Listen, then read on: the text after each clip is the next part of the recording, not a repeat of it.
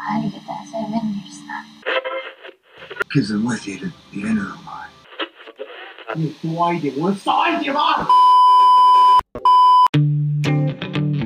Welcome to Tara, Let's Unpack, the show where we discuss and talk about our thoughts from the most obscure to the most about films, series, and everything in between. Hosted by Franz Halil.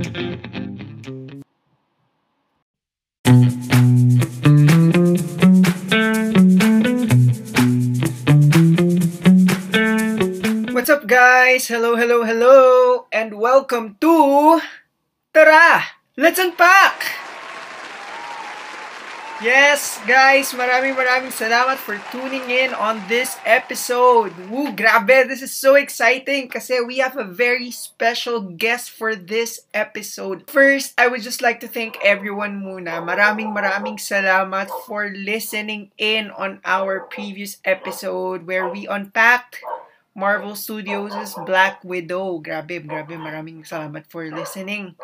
I would just like to congratulate Team Philippines for the best performance in the Olympics ever since the Philippines joined last 1924. We won gold and now, as of recording, we are assured of a silver medal. So marami pa tayong medal hopeful. So let's go Team Philippines! Yeah, laban Pilipinas!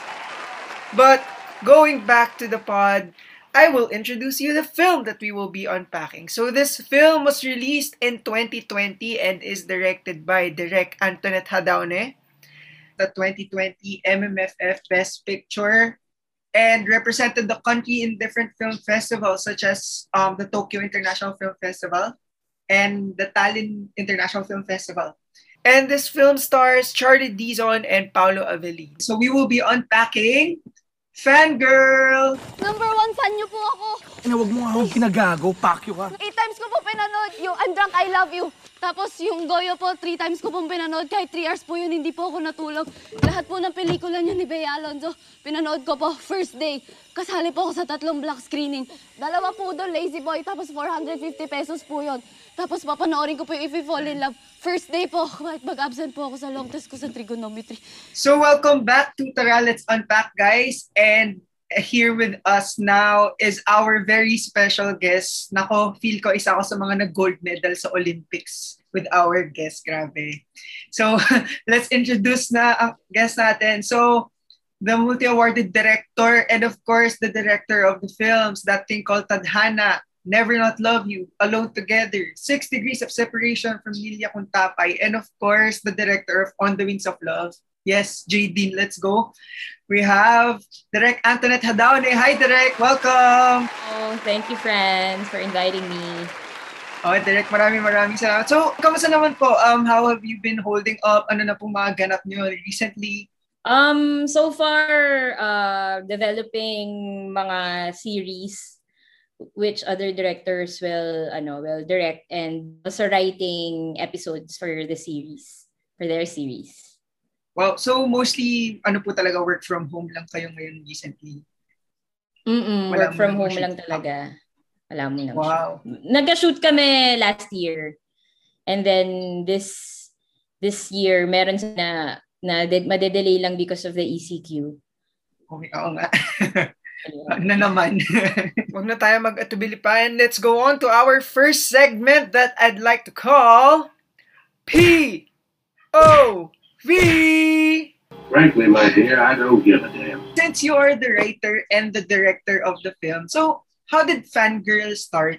I started writing it in 2015, but we started developing it ng 2016. So, gusto ko lang gumawa ng parang, of course, it's a love story. May love story element pa rin. Pero gusto kong gumawa ng isang coming-of-age story about, kasi usually yung mga bida ko sa mga pelikula ko na babae ay nasa 20s or 30s. So, I wanted to do a love story or a coming-of-age story ng isang babae na hindi pa ganap na babae. So, papunta pa lang, which is below 18.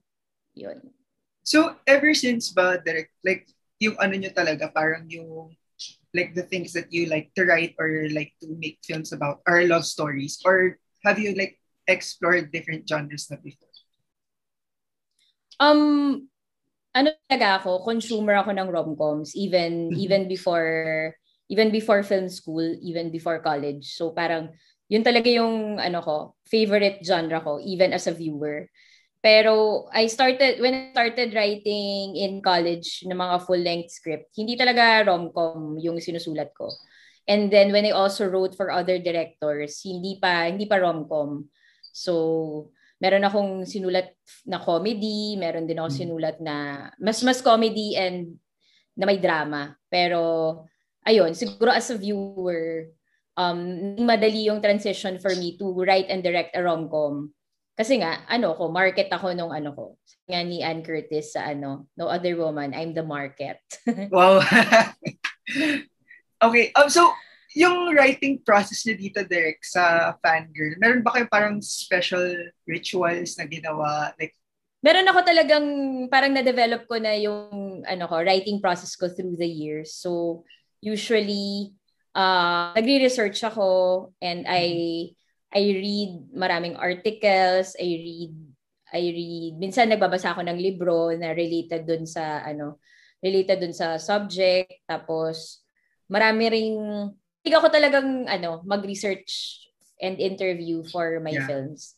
So parang balik college ulit na maraming reading. So I asked my friends, sa mga professors, kung meron ba silang reading about this particular subject. So for Fangirl, mga articles on women's studies, feminism, ganyan. Tapos when I was writing Paolo Avellino dun sa script, nag-research ako ng mga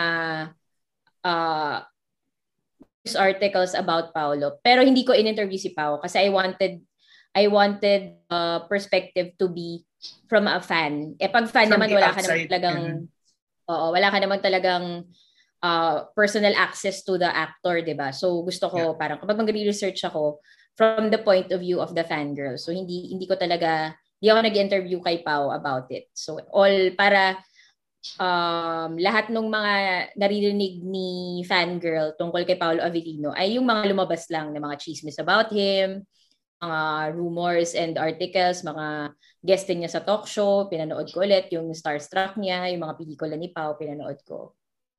Pero Derek, hindi ba para kayong nahirapan? Kasi, di ba, of course, you Paolo Avellino before kasi pumasok siya sa On the Wings of Love, di ba? Parang, di ba, so parang medyo kilala niyo na siya. Hindi ba kayo nahirapan on that aspect na you want to see him from the outside?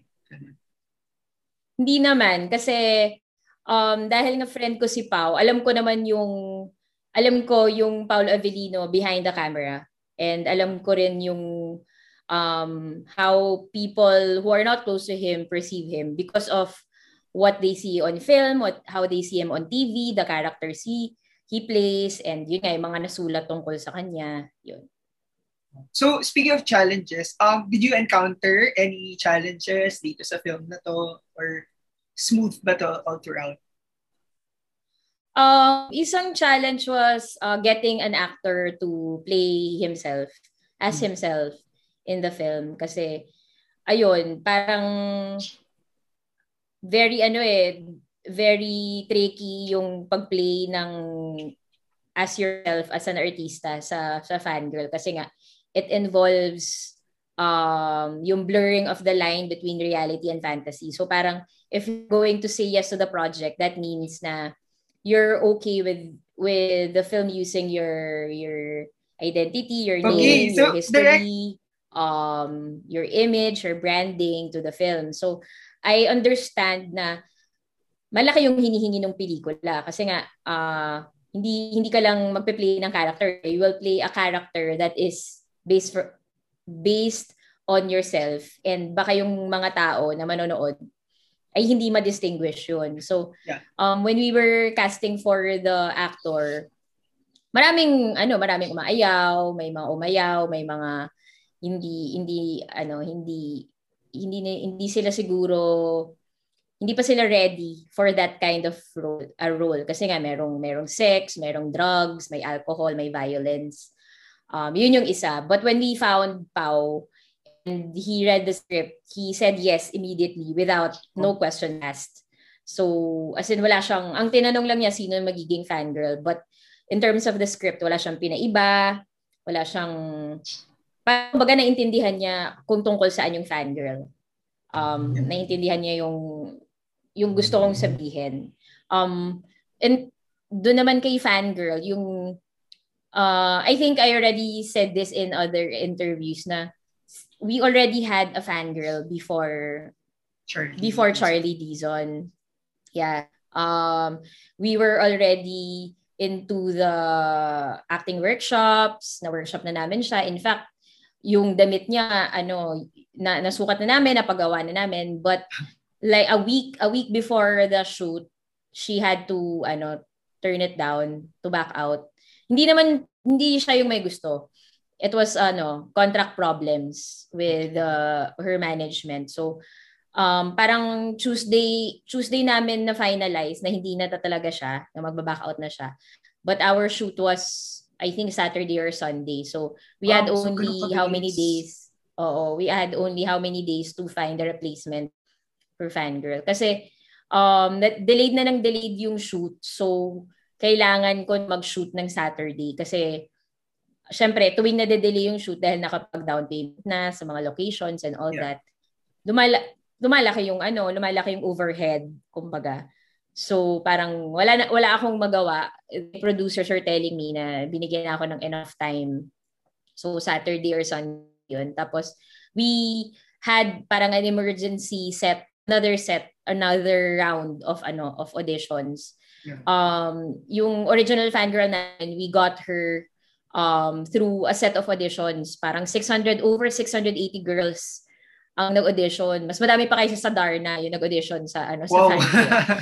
So parang at first it was heartbreaking kasi nga napaka-tedious nung naging process sa paghanap namin ng fangirl. Tapos biglang ganun yung mangyayari. But nung second round of auditions, pinatawag ulit namin yung shortlisted first round. Tapos, ayun, dun pumasok si Charlie. And when she entered the room, parang alam mo na she can be it. She's a fangirl based on how she walks, how she talks, how she carries herself. Meron siyang certain confidence, pero certain innocence din with the way she carries herself. Tapos yun, nag-start nakuha namin siya ng Thursday. Nag-audition siya ng Thursday. Nung hapon, sinabi namin na siya na. And then, Friday, we started the workshop. Tapos, I think Saturday din, baka Sunday yung shoot namin. Kasi, classroom yung first day namin. So, yeah. Saturday, another workshop. Tapos, yun na. Shoot na kami agad ng Sunday. Grabe, sobrang bilis pala sobrang tight naging mabilis yung casting to shoot. Yeah. Props to Charlie for memorizing the script or na-memorize ba agad? Actually, ang yung sa fangirl, when she auditioned, sinabi na namin na merong kissing scene, merong sex scene, ganito yung itsura ng sex scene, merong isang fantasy sex scene, merong isang violent na sex scene, meron ding violence, meron ding drugs, merong alcohol, merong pagmumura. So lahat yun sinabi namin, merong masturbation. So sinabi ko yung parang summary of the plot na yung mangyayari. But I never gave her a full script. So what I did was every day before the eksena, doon pa lang yan makikita yung doon pa lang niya nababasa yung script. Kasi kasi nga feeling ko dahil first time niya to be in a lead role, baka pag binigay ko yung script, sobrang aralin niya. And kapag sobrang aral, magiging masyadong calculated. Maging calculated. Kasi yung actors, when they really study the script, the good ones, when they study the script, talagang tinitignan talaga nila kailan nagbabago yung character nila, saang part yung turnaround character, ganun. Pero I think in fangirl, iniba ko yun na parang gusto ko nasusurprise yung character pati yung actor doon sa script. How long yung buong process ng film? Like from pre-prod up to the release? Like gaano siyang katagal? Until the release, 4 years. 4 years yung namin. Naging ganun kahaba yung naging process. Actually, maiksi lang siya kumpara sa kung paano gumawa ng pelikula sa ibang bansa. Pero dito, matagal siya. Actually, dito, matagal yung 4 years. Pero actually, it was, for me, na medyo naghitla ako kasi nga I'm not used to that timetable. Pero I think, nakatulong siya dun sa pelikula, sa maturity ko rin as a director kasi 2016 hindi iba pa yung script, hindi pa siya yung kung ano yung final script now. So yung 4 years na yun, I developed the script. We joined mga project markets. We went to Asian Project Market in Busan. Nag-join din ako ng Full Circle Lab where we had international mentors, scriptwriting mentors, and they helped us develop the script. Ayan. Kasi parang you needed to, no? Kasi from listening to your podcast, parang sinasabi nyo nga na, like, yung art nyo is parang nire-reflect niya kung ano yung nangyayari sa atin ngayon. So parang you needed to adjust din, no? If I'm making any sense. Yes. So, eto direct, meron ba kayo mga behind the scenes tidbits or mga fun facts na hindi alam ng lahat with this film? Siguro yung the mansion of Ao in the film.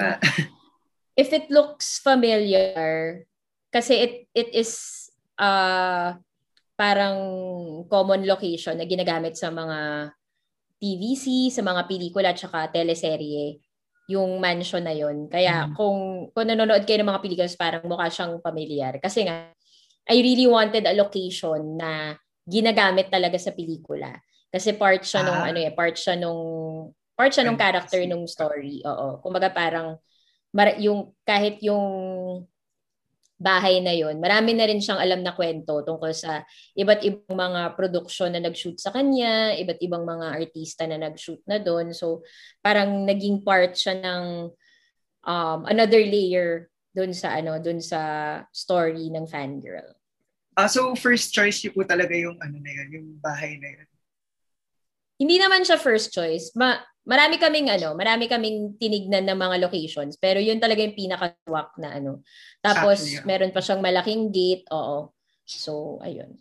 So the film showed themes na very relevant ka sa society natin na direct.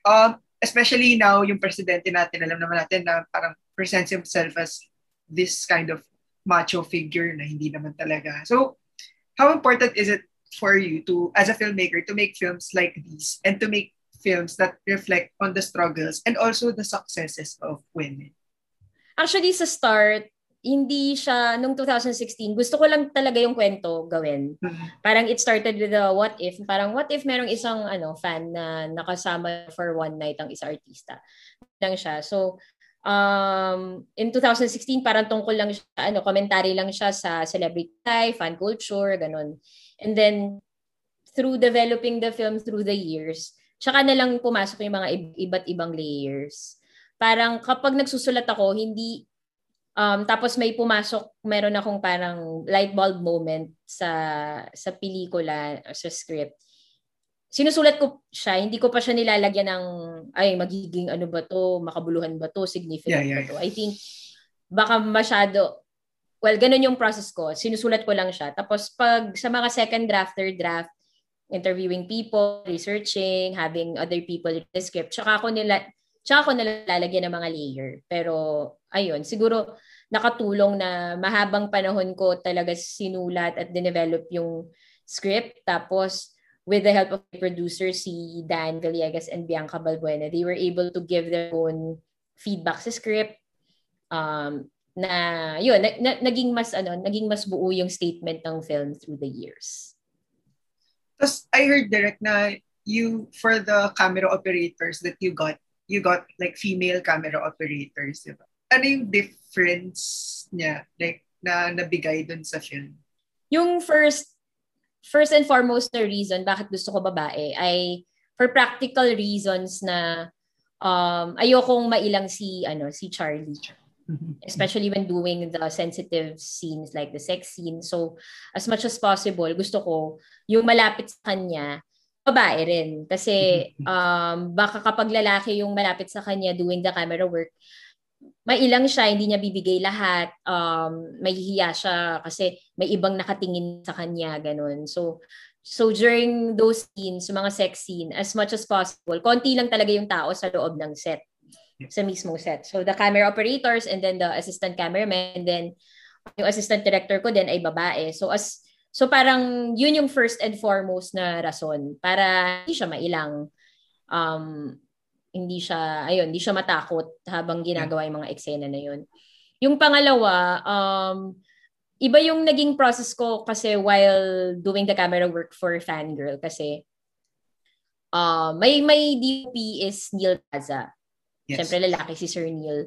Pero kinuha ko si Sir Neil kasi Sir Neil is a documentary filmmaker, documentary photographer. So gusto kong makuha yung ganong sensibilities ng isang documentarista kasi nga yun yung treatment ko sa buong film na it feels real, it can happen in real life at ganon kasi yung background ni Sir Neil. Pero I insisted na yun nga yung mga camera operators were women kasi and here hindi ko talaga sinabi kung ano yung precise na shot na gagawin nila. Sinasabi ko lang kung sino yung gusto maging focus, kung kaninong focus, kaninong camera. Tapos, I gave them the freedom to do the camera work as they feel it. Kasi, I wanted to see their perspective as a woman. Kung ano yung perspective nila doing, for example, the one scene, kasi literal, yung mata ng babae. And although syempre the pa rin naman the director is the one who directs the camera work. Pero syempre may ibang perspective kapag babae versus a lalaki na camera operator. And I think it showed in the film. Parang at the end of the day, parang I think na nagustuhan ko yung process niya na as they say, cinema is the process. And yung mga eksena, kasama ko yung mga camera operators ko na babae with their female gaze to tell the story. Kahit ako yung director, parang I still trust and welcome their perspective as women in the camera department. Okay. So with this direct, how do you want the film to impact the world? Well, the universe rather. How do you want the film to impact the world beyond the screen naman?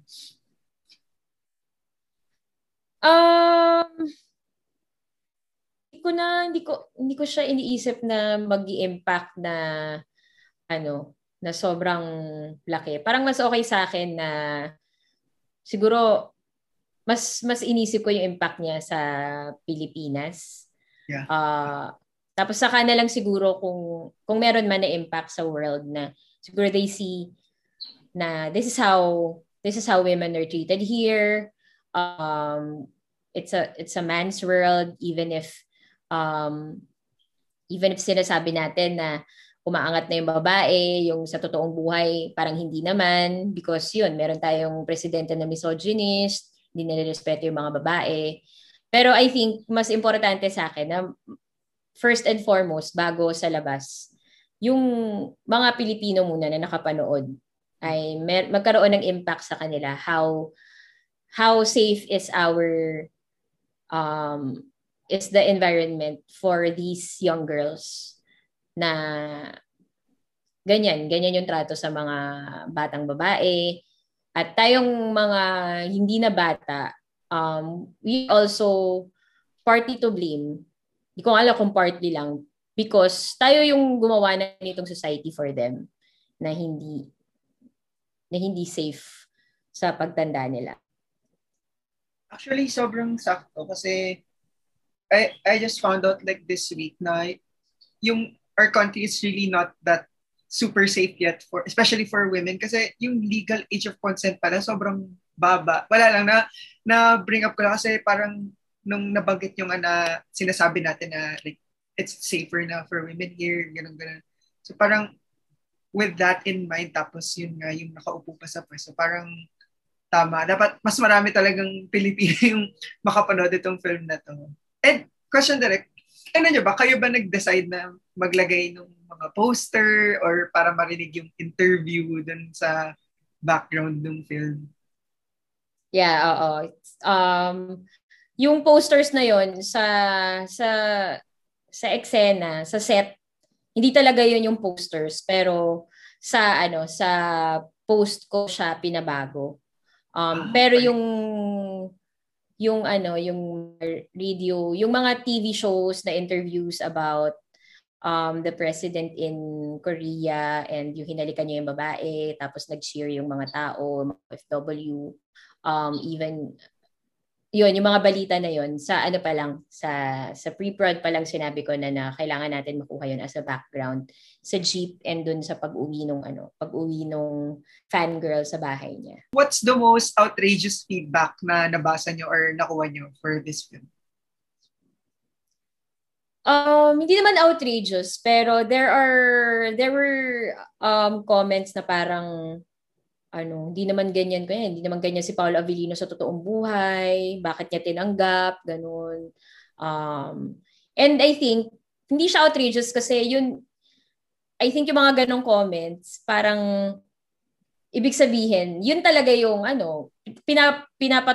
nagpapatunay lang siya ng statement ng film, na, ang audience natin, minsan, hindi talaga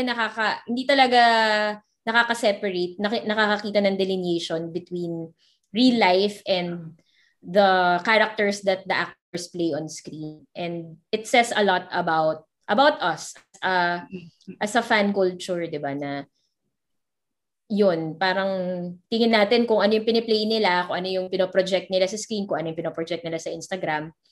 Yun talaga yung buhay ng artista. And when they go against that, sobrang gulat na gulat tayo. And sa isang banda na parang ganun ka kataas yung pag-idolize natin sa mga, hindi lang sa mga artista, sa mga politiko na kahit na alam natin na may ginagawa na silang masama, blind followers tayo. Ipapagtanggol talaga natin hanggang sa dulo. Pero at the end of the day, di nila tayo kilala. Papagtanggol natin sila, pero ayun, hindi nila tayo kilala. So parang it's ganun lalo sa election, 'di ba? Parang dali nating makalimot, bigyan lang tayo ng kaunting ngiti, bigyan lang tayo ng kaunting budot, sayaw. Oo, so okay na. Nakalimutan na natin yung mga ibang nagawa nila prior to the campaign and the elections. Actually, direct, sabihin ko na, one of the reasons why I started this podcast is meron akong tweet about Fangirl. Parang siyang mini-review na tweet na nag-viral.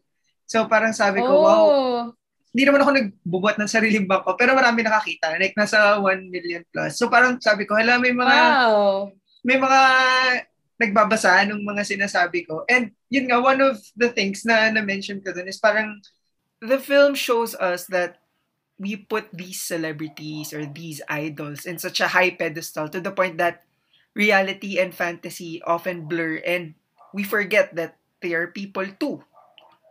And for me, how I understood this film, in my opinion, is that women in our country today are still treated just some sort of these machines for release and pleasure, or as like a tool to fulfill the needs of men, which should not be the case. So sadly, in our country right now, misogyny and sexism is somehow being held on its own pedestal, like how these celebrities are being held up to, because our president kasi propagates these kinds of characteristics. So I want this film to be seen by a lot of people, especially the older ones. Kasi hindi ito yung regular film na basta manonood ka lang para, para mag-relax. Kailangan mapapaisip ka kasi talaga. Kaya Thank you naman. Eto, direct, meron ba kayong advice sa mga aspiring filmmakers, especially sa mga babae po na filmmakers kagaya niyo? Like whether directors or cinematographers, writers, or actors. Um, in I think in filmmaking, mas maraming heartbreak kaysa sa successes. Parang don't feel na you're a failure kapag nagpipitch ka tapos di ka nakuha, or may ginawa ka script tapos napangitan yung mga tao. Parang you use that as as part of your journey to be a better filmmaker. Ako, parang bago ko nagawa yung first film ko, I was a script con first for over 5 years. And ang daming beses ko na sumali sa Cinemalaya and Cinema One bago ako nakuha yung 6 Degrees of Separation from Nila Contapay. And every time, my heart will break kapag di ako nakuha. Pero I realized na may reason bakit hindi ako nakuha. At una, kasi pangit talaga yung sinubmit ko. I mean, sa start, akala mo ang ganda-ganda na ng sinubmit mo, 'di ba? Ganda na ng concept mo. Pero actually, if you are self-aware, if you're humble, magiging pantay yung tingin mo sa na parang looking back, oo nga, hindi kasi maganda yung pagkakagawa ko ng script ko, kaya hindi ako natanggap. And ayun, siguro learn to accept criticism, and parang keep a set of friends whose voices, whose opinion you really trust. Na pag sinabi nila na pangit pelikula mo, know that they're coming from a good place, na hindi ka naman hindi pa i-bash ka ganun. So I think through the years, I have already developed a set of friends and set of colleagues na pwedeng sabihin sa akin kung kamusta yung pelikula ko, kamusta yung gawa ko. And dahil doon, ginaground nila ako.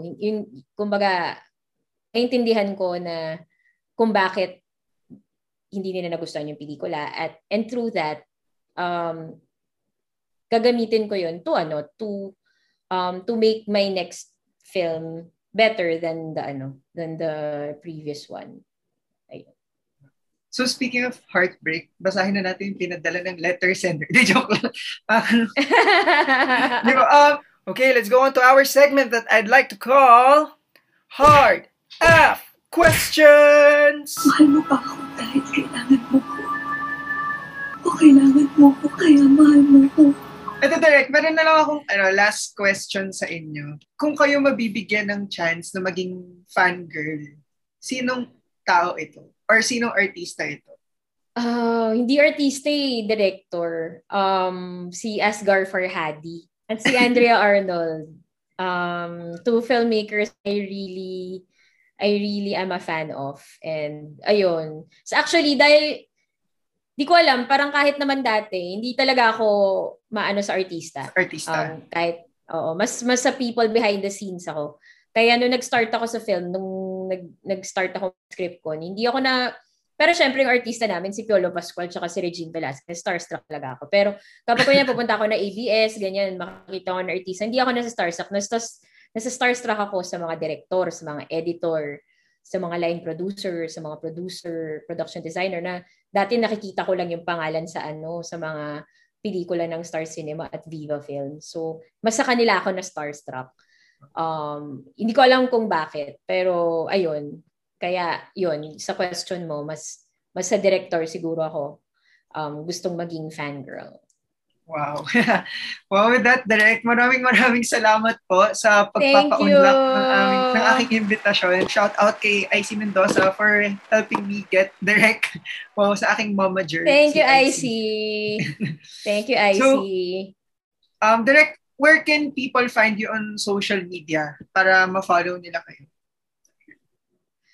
Sa Instagram and Twitter, @Hadaone. And please also follow our production company's social media account. So it's at Project 8 Projects sa Instagram, and sa Facebook din, Project 8 Projects Corner. Project 8 Corners San Joaquin Projects. It's where we post mga trailers, mga announcements, especially if you're an aspiring actor, if you're an actor, nagre-release kami ng mga casting call, mga auditions doon sa namin, social media pages ng Project 8. Ay, may YouTube din pala kami.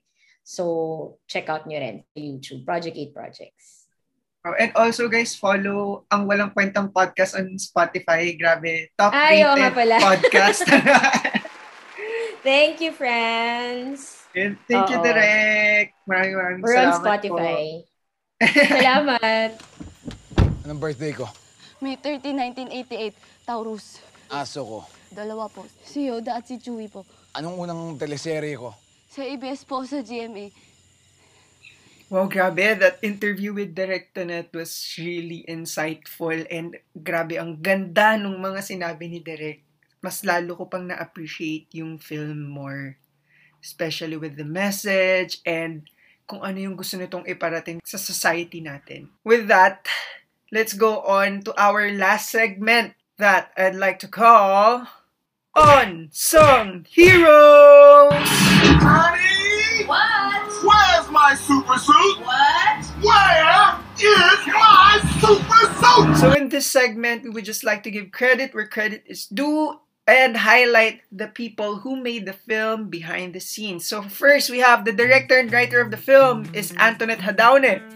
So she's a famous and Gawad Urian nominee, Cinema One Originals 2011 Best Screenplay winner for The 6 Degrees of Separation from Lilia Kuntapay, and MMFF 2020 Best Director for Fangirl. So she's the director and writer of Alone Together, Never Not Love You to the Stars and Back, The Achy Breaky Hearts, 6 Degrees of Separations from Lilia Kuntapay, and That Thing Called Tadhana. Our film composer is Teresa Barroso, Cinema One Originals 2018 Best Music and FAMAS Awards 2019 Best Original Song for Paglisan, composer of the films Kalel 15, Mindanao, Lingua Franca, 8 episodes of Call Me Tita, Paglisan, Marosa, and The Gifted.